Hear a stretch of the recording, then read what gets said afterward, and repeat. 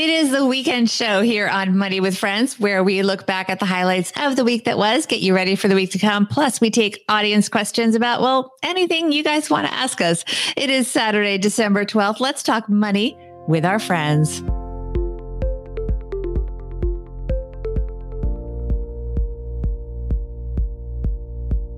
Welcome to the Money with Friends podcast. I am certified financial planner, Bobbi Rebell, host of the Financial Grown Up podcast, coming to you from my very grown up kitchen in New York City. And coming to you live from Texarkana, Texas, where we make the Stacky Benjamin show in my mom's half-finished basement. I'm Joe Saul-Sehy. Here on Money with Friends, we share the latest headlines and why they matter, specific ideas and advice for your financial life on our weekdays. But on the weekends, we take a look back at what really stood out to us in the week that was, and we get you ready for the week ahead. And of course, your listener questions. Today's show is brought to you by Tiller Money. Keep your financial life on course. Easily track your money over time. Always know what's safe to spend. And confidently plan for the future with spreadsheets automated by Tiller Money. You'll get a free 30-day trial when you check it out at tillerhq.com/MWF. tillerhq.com/MWF. I talked to Peter Poulsen. I was telling Farnoosh, I talked to Peter Poulsen, the CEO of Tiller, recently, and they're doing some cool work on open baking that maybe we can talk about a little bit later, which is this whole new concept. When he first started telling me, I'm like, I don't know what you're talking about. And then he explained what's actually going on. And it's not just Tiller, it's finance in general is headed this way. And they're kind of on the tip of the sword. And it's a way to keep your data safe. So really neat stuff. But what is safe here is we're safe from the weekdays, Bobbi. It's the weekend. Happy Saturday, everybody. You have a good week this week? I actually did. I feel like the holidays are coming in a good way. People are getting a little bit calmer. And there is a feeling of optimism because we are getting closer to having this vaccine. They started giving it out in the UK, and hopefully people here will start getting it, and we will see the light at the end of the tunnel. I have a feeling of optimism because 2020 is nearly done. That is totally behind. This week also is finished, but we're not done talking about it. We're going to do the week in review right now. Let's see which one of our friends is going to help us kick off this discussion. This is Lacey from the Military Money Show. Friends, check. Money, check, check. Friends with money. Let's do this. All right. Let's start on Monday. This last week, we played an episode that Bola Succumbi and I recorded maybe a week and a half ago, Bobbi, about Tesla joining the S&P 500. And I think my favorite takeaway, Bola and I talked about this. Of course, she has a brand new book about investing 101 and for people brand new to investing. But the idea that when you buy an index like the S&P 500, you not only get this instant diversification, but to some degree, it's self-cleaning. Tesla comes in because they're a hot company now. And the other piece that we talked about a little bit is that another company goes bye-bye that isn't doing as well. So instead of having to go in and weed your portfolio from time to time and choose what's winning and what's not, if you buy the S&P 500 or another index, as long as it meets your goals, it can largely take care of itself.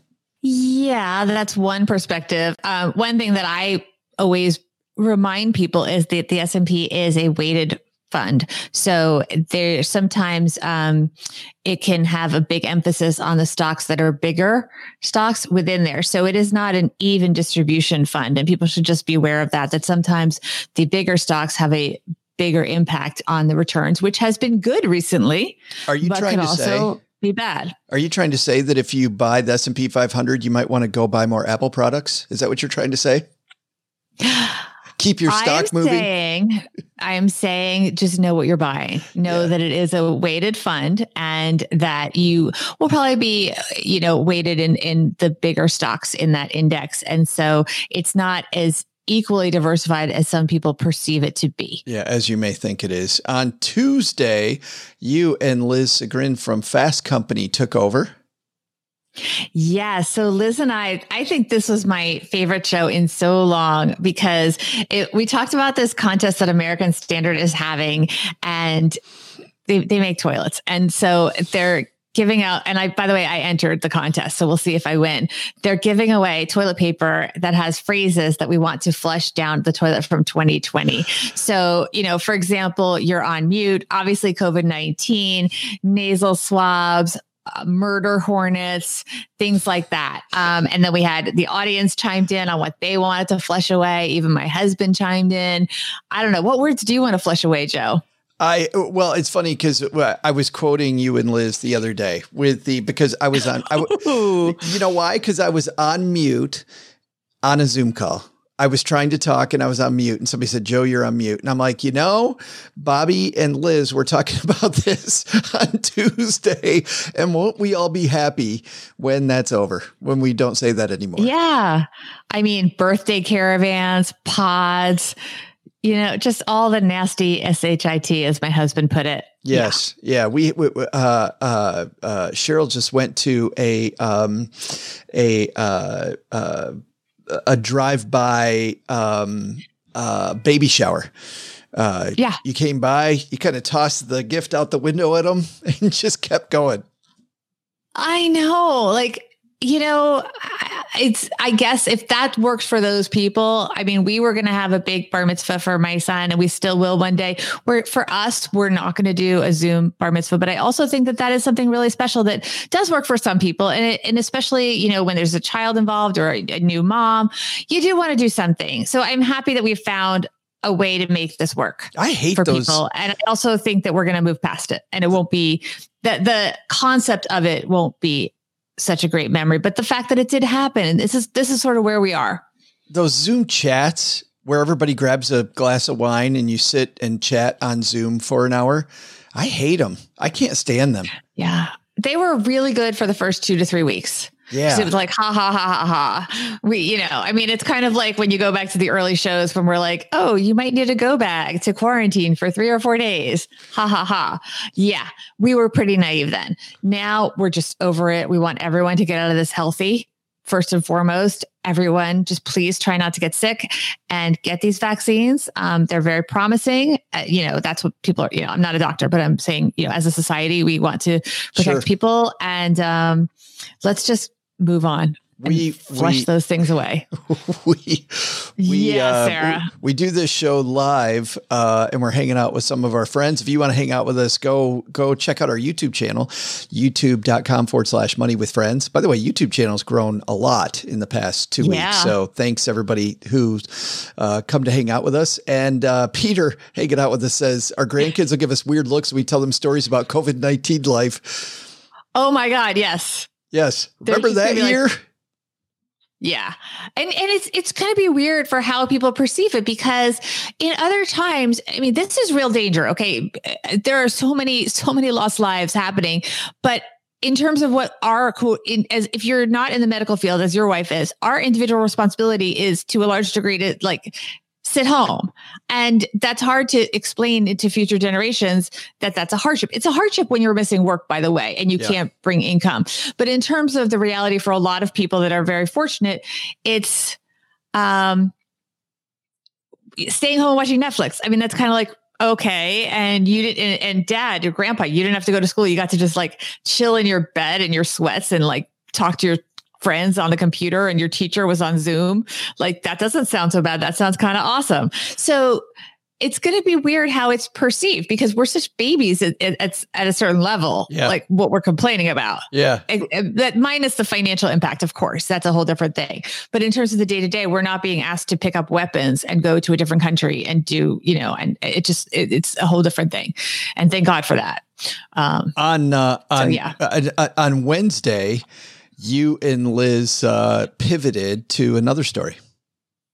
Yes, we talked about, we started talking about Barnes & Noble, which has new leadership and how they're adjusting. And we shared a little bit, because Liz is an author and so am I, about how the book business works really behind the scenes. There's a lot of different relationships between publishers and bookstores that are really being disrupted right now. And the benefit really is to the consumer, because there'll be a lot more autonomy in the individual stores, even for a chain like Barnes & Noble. It used to be, if you managed the Barnes & Noble in a certain town, you had to follow exactly what headquarters said, even down to the displays of which books you sort of would have customers see when they came to the store. Now they're giving more freedom to those local store managers to choose what they think will sell best in those stores. And I think that's going to be really great for consumers and also good for authors. But then Liz really added a lot of value. And I hope people will go back and listen to this episode talking about the retail industry overall and how that is being disrupted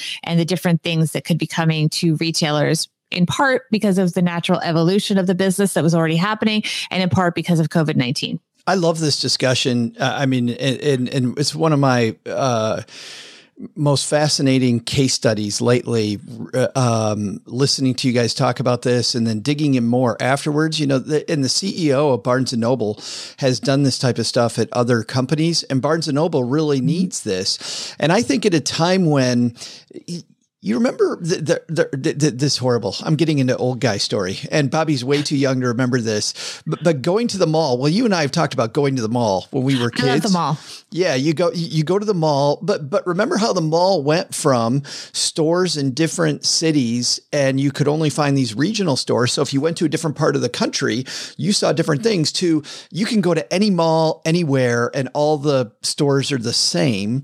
And so you got this kind of mallification of America. Well, what I really like about this strategy of Barnes & Noble is that with all this autonomy, you go into two different Barnes & Noble, you have a different experience. And I think that's fantastic. In fact, a similar story was Hard Rock Cafe, which has succeeded over time, versus the same thing that Arnold Schwarzenegger and a few actors, Bruce Willis and Planet Hollywood. Planet Hollywood went bankrupt, but Planet Hollywood, you went into any Planet Hollywood and they were all exactly the same. They were set up on a footprint. You go into a Hard Rock Cafe, sure, the food's the same, but they have stuff on the wall that reflects that city. They have music that they're playing that reflects that general area. And so just this Barnes & Noble trying to do kind of the same thing with books, I find pretty exciting, pretty cool. Because man, Don't you love just getting lost in a good bookstore?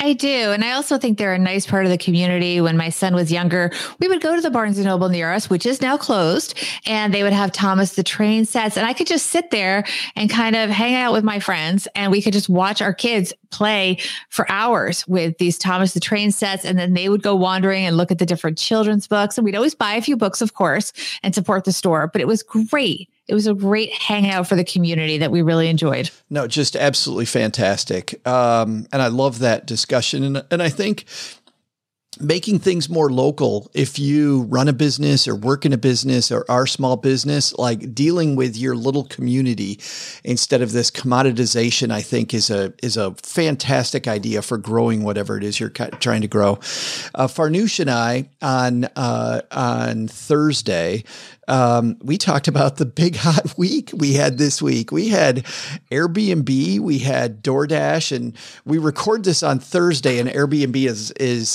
is up to bat today. DoorDash had an amazing day yesterday. But these IPOs, Bobbi, are so hot. And so Farnoosh and I dug into that, largely coming down on, yeah, it's pretty exciting, but you probably don't need to get involved with your money. You probably leave your wallet at home and watch the headlines. Yeah. Although my favorite part of the episode, actually, so Farnoosh is so fun to listen to. She sort of went off on this tangent in the middle about her experience in Party City and impulsively investing. And it was hysterical, guys. I mean, she's just the best. And I loved hearing about how she basically did not evaluate the Party City stock. She was just like, I feel this is going to be successful because you have to go to Party City because that's the only place to get helium balloons. And I was like, okay, but that's not the best way to evaluate a stock, guys, just so you know. And by the way, Farnoosh, if you're listening, you can order, certainly if you could not before, Farnoosh is now in the suburbs, but you can order Party Balloons to be delivered to your home, just so you know.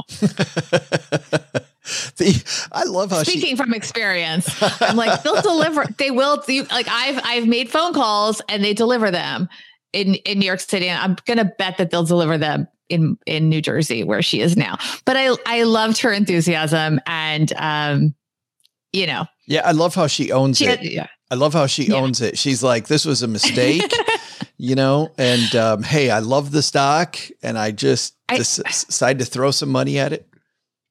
Yeah. I mean, look, she was honest about it. And it was also, she had some really good advice about how you could find out more information about a company. So she also had a lot of specific knowledge to share with our listeners. So you also, if you listen to the episode, you'll also get the lowdown on if you are going to do individual stocks, the things you should look at. Yeah. Yeah. On Friday, speaking about passionate, Farnoosh brought it on Friday. She had a piece she was really kind of hot about, which was an HR manager in USA Today wrote a piece saying now's not a good time to ask for a raise. And she said, you need to read the room. You need to know who you're talking to, but don't let an HR manager tell you that it's not a good time, because the HR manager is not protecting you. The HR manager is protecting the company. Exactly. And it's funny because when I listened to this, I literally texted you in Slack. I don't know if that's actually the proper way, but I Slacked you and said, oh my gosh, Farnoosh is really passionate about this topic. Because but the truth is, I remember when she was on my other podcast, Financial Grown Up, and she told the story of how, she was underpaid and she basically had to really aggressively question HR and say, what exactly is the salary band for the job that I'm in, and use that as leverage and understanding what you really could be entitled to get paid. And if you need to actually be promoted because you are at the top of the range for your job and so on, which is true in a lot of big companies. So she's really speaking from experience. And it's something I think that she has experienced and really wanted to pass on that knowledge to people, that you need to be your own advocate. And the person in HR, while maybe on a personal level is your friend, when it comes to business, it is business. What a great week that was last week. Tons of fantastic discussions. In just a second, Bobbi and I are going to preview next week. But first, want to say a big thanks to everybody who used our link when they went to Tiller Money. In fact, you know what? Instead of talking specifically about Tiller Money, we've talked about it on so many shows. I'm going to tell you what I kind of previewed earlier, Bobbi, which is what Peter told me is happening. So some of the biggest banks, Chase and Citi, are on the front end of this thing called open banking. And you know how sometimes, like if you have a game through the Apple, on your phone, or if you have, or through Google, instead of having to give the game manufacturer all of your personal information, you just click this button that says, hey, Google, or hey, Apple, or hey, Facebook, or whoever, give this company access. The company doesn't give those developers all of your personal information. They just say that this person is here, and there's really a one-way street of information. So in the past, when you would use not just Tiller, but you'd use Mint, or you'd use any of these budgeting softwares or any of the broker softwares, whatever it is, you would have to give them all of your banking log information, which was just another spot where hackers could potentially get at it. Now, all that Chase and Citigroup do, you go into Tiller, you tell them that you have a Citi bank account, you click a button, and Citi creates a one-way street where it will share your information, but it doesn't share any of the password stuff. And now, if you use Tiller and you have a Chase bank account or Citi bank account, the chance that's one less access point for a hacker to get into your stuff. And that's coming to all different things, but Tiller is on the front end of that with a company called Yodlee, which Yodlee and Plaid are two companies that work with banks to kind of help them do these interfaces. So anyway, if you want a company that's on the edge of making sure your data's safe and gives you a lot of flexibility, TillerHQ.com/MWF to check it out. You'll get a free 30-day trial and you help the show. So thanks to everybody who's done that. And thanks to Peter Polson and company at Tiller for keeping our data safe. I thought that was really cool, Bobbi. That is really cool and so important. As someone that has been hacked, I really appreciate that. It's fantastic. All right, let's dive into next week. On Monday, Bobbi and I kicking off the week, we're going to be talking about, a lot of companies trying to make sure that they say a big thank you to people that probably went over and above this year. So while profits are way down, we're seeing, and one report that Bobbi, you found, talks about how companies are trying to fairly compensate people and give them a little year-end bonus, which I found really cool. Yeah, I think there is an appreciation of how hard it's been for so many workers, whether they're the essential workers that are out there working grocery stores and whatever, restaurants, things like that, that are helping us. And even especially all the public transportation, things like that.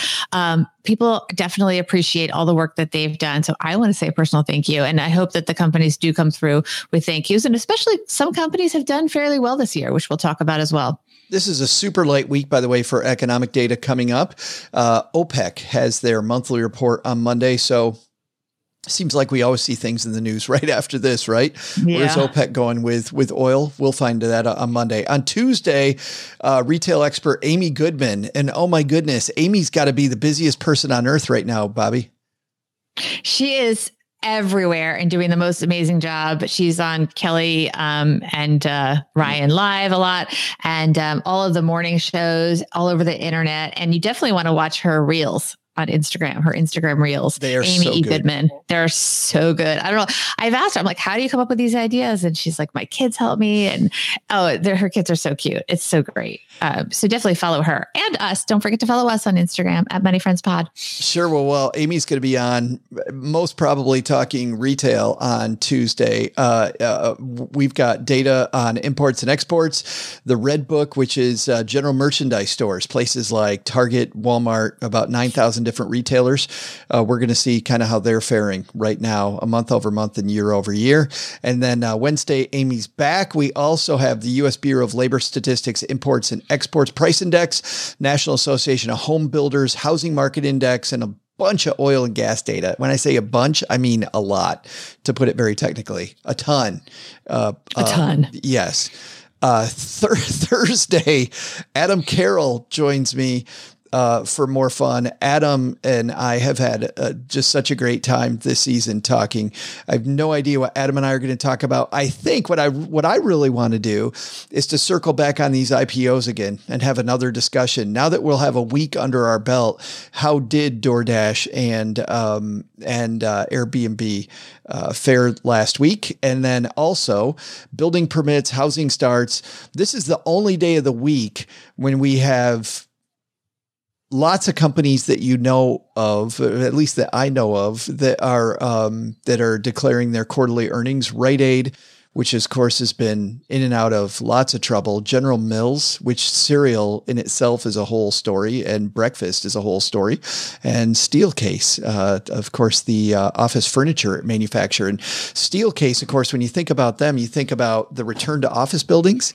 And what's a company, sometimes looking at a company like Steelcase gives you a good idea about what the future might hold there. So that'll be interesting to me. And then on Friday, Adam Carroll's back. And you think you know everything that gets tracked, Bobbi, like all the different tracking. And there's a reason, by the way, guys, that I do this and Bobbi doesn't do this. Bobbi did this stuff for Reuters for a number of years and was like, nope, you prep all this stuff. And so, I was like, I can't. As I'm digging into this and I'm seeing what gets tracked and all these tracking numbers on Friday of next week. How about this one? The NASDAQ 100 and S&P 500 net speculative positions, which is, as I dug into this, a trader index of how much traders are being speculative about their investments versus a month ago and a year ago. So we can kind of see, based on how much traders are betting money on where things are headed, you might be able to infer something. I don't know that I'll be tracking that on a daily basis, Bobbi, but I found that incredibly interesting as I dig into the stuff you did for a number of years. Good for you. Yeah. Well, look, just a little behind the scenes. So when I left Reuters, I went to kind of make a little compilation reel of what I had done. And I looked back, and a full decade, my friends, almost everything had me reporting. This was a time period when the Fed did nothing. And yet we reported on it like the world, like this is the world, everything depended on whether the Fed moved a quarter of a point, which could be true sometimes. Don't get me wrong. Yeah. But I mean, the amount of energy spent of my life spent reporting that the Fed did nothing, was expected to do nothing, and will do nothing. I mean, it just, or in the past did nothing, present did nothing, will do nothing, was exhausting. And so I literally had 10 years of myself in different outfits and different hairstyles, repeating the same statistics. I mean, every first Friday of the month, it was the jobless report. I mean, can you tell? I never like to use the term PTSD because I don't have PTSD, and that's a real term, and that's something to take taken seriously. But if it were something that I could use, I would use that term. Yes. I just really can't go there right now. I'm still recovering from years of the same. I mean, every Thursday, jobless, every Thursday. It's a lot when you just get into that hamster wheel of the economic data, Joe. It's new to you. You enjoy it. I do enjoy it, and I'm glad that I get to do it. But I'll tell you, every time you talk about different hairstyles, I get envious. I get it. Cause I can have one. Actually, if this hair gets out of place, I have two. So there it is. Bobbi, we also, at the end of our shows on Saturday, we take your questions. We got a great question this week. Yeah, this question is from Annette. She wants to know what the thought process should be in deciding financial goals. Joe? You know, for me, when I was a financial planner, I thought two things. Number one was that every goal has a financial component. I mean, if you tell me that you want to spend more time in the great outdoors, I would have people go, but that's not a financial goal. That's saving me money. But it is a financial goal, because if you want to be outdoors more often and you have a job, you're going to need to find that time, right? So you need to find a way to create enough income in a different way that you can spend more time outside instead of at the 9 to 5. But the place I really took this question from my old work was weighing your goals against each other. So if I take this question and I say, okay, your goals are intensely personal, but what I think is important when deciding which one is most important to chase, what always helped me with that was to timeline them. And what I mean by that is put yourself and anybody you're planning with on one end of a timeline and write out at what date do I want this to happen? At what date do I want this other thing to happen? And what date do I want this third thing to happen? And some things we'd always find out when people did that, Bobbi. We would find out that your retirement goal is in the sophomore year of your kid going to college. And you never had thought about that before, and realizing that you might not be able to do both of those things at once. And then we'd have a great discussion about priorities, or we'd timeline the goals. We'd work back to today to see what do we need to do today to get those goals. And we'd find out that there's not enough money for both of them. And then we'd have a great discussion about which one's most important to you. So for me, this idea of timelining your goals and putting them against each other, seeing what they cost, then helps you work through the idea of which one's really, to me, the most important one for me to chase. And I like the fact that you're blending them with the life goals, because money is often, it really is a tool to do what you want in life. And that's why people always talk about financial freedom being a key part of it. For me, I really was very taken by a book that came out a decade ago by Susie Welch. And it talks about the 10-10-10 rule. So it's 10-10-10, 10 minutes, 10 months, 10 years, a life transforming idea. And basically what Susie Welch talks about is that you should think about the consequences of your decisions in each of these time segments. So if I make this decision, what will it mean in 10 minutes? What will it mean in 10 months? And what will it mean in 10 years? And that way you can really map out. I love this book. I remember reading it years ago. Now I may go back and reread it, because it really helps you understand how the decisions you make now will impact in the future. So you could apply that, just to be very basic, to if I set up an auto, increase in my 401k, where I'm doing 6% this year, I'm going to have it increase every year by 1%. That's a decision I'm making now in these 10 minutes. What will that mean in 10 months? What will that mean in 10 years? And you could even do math on something like that. That's a very basic example, but you can apply it to almost anything, financial or not. So I would highly recommend that everybody read that book and circle back to us. Let us know what you think and how that applies to you. And of course, if you guys have ideas for how to set financial goals, let us know. DM us at Money Friends Pod. It's funny you say that, because I have, I get this coaching from a group called Strategic Coach, and sitting right next to you on my desk, I keep my weekly planner, and on that planner there is my long-term strategic project. What am I going to do this quarter? Where am I going to be at this year? Where am I going to be at 10 years on this goal? And so it's funny how much this, I think Tony Robbins said, when you hear one quote guru say something, it might be their thing, it might be their little whatever, but when you start seeing it over and over and over from different places, Susie Wells, strategic coach, everybody, it probably is something that'll help you be more successful. Right. And Tyson in our audience is talking about, starting with the end in mind. And that is something that we hear a lot. So I think that's a fair point to bring up and just to kind of work backwards. That may work for you. I mean, I think that we hear that a lot again, because that's something that works for a lot of people, is the idea of see where you want to be at a certain point in your life and then figure out how to get there. And you know what, Tyson, sometimes cliches are cliches for a reason. That's all I'm going to say.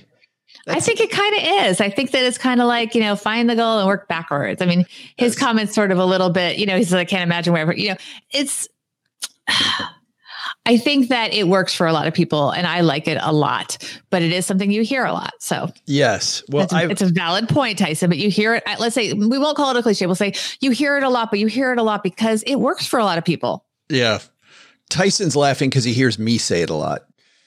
I quote that line nonstop, and now he's making fun of us more. Peter, I want to end this conversation with Peter's though. We got to go back to you talking about the Fed. And Peter says, one might say, Bobbi, that you're fed up, which is fantastic. Thanks, Peter. How do people help us make this show, Bobbi? How do people help us make the show? Okay. First and foremost, we need everyone to get on board with our YouTube channel. Go to YouTube, look for Money with Friends, hit subscribe. That is the key thing. Hit subscribe and then hit the alerts so you can be part of our audience and you can make fun of us like Tyson is continuing to do in the comments. Also, make sure you are following us on Instagram at Money Friends Pod. That's also our handle on Twitter. By the way, you can also follow us on Twitter and watch the show on Twitter as well when we record it. And of course, rate, review, all those good things. Thanks to everybody hanging out with us. Tyson, by the way, is in Alaska hanging out with us, and it is early morning here. So it's early morning in Alaska. Mike just joined in. We tried to wait for you, Mike, but we are done. We'll see Mike and everybody else next time here at Money with Friends. Bye-bye. This show's created and hosted by us, Joe Salsihai and Bobbi Rebell, and it's edited and produced by Ashley Wall. Money with Friends is a product of Money with Friends, LLC, copyright 2020. For a list of the thought leaders who appear on the podcast and links to the stories discussed, head to our website, moneywithfriendspodcast.com. You can also check out our schedule for upcoming recording sessions so you can join us and be part of the show. Also, be sure to follow us on social media at Money Friends Pod on both Instagram and Twitter. Look out for our polls and quizzes. You could get a shout out on the show. We're well worth following, we promise. As with anything, remember you shouldn't take advice from any of us or any other videos or podcasts without first talking to your financial advisor. These people on this episode, they're here for your and their entertainment purposes only. I'm Bobbi. I'm Joe. We'll see you here back next time with another episode of Money with Friends.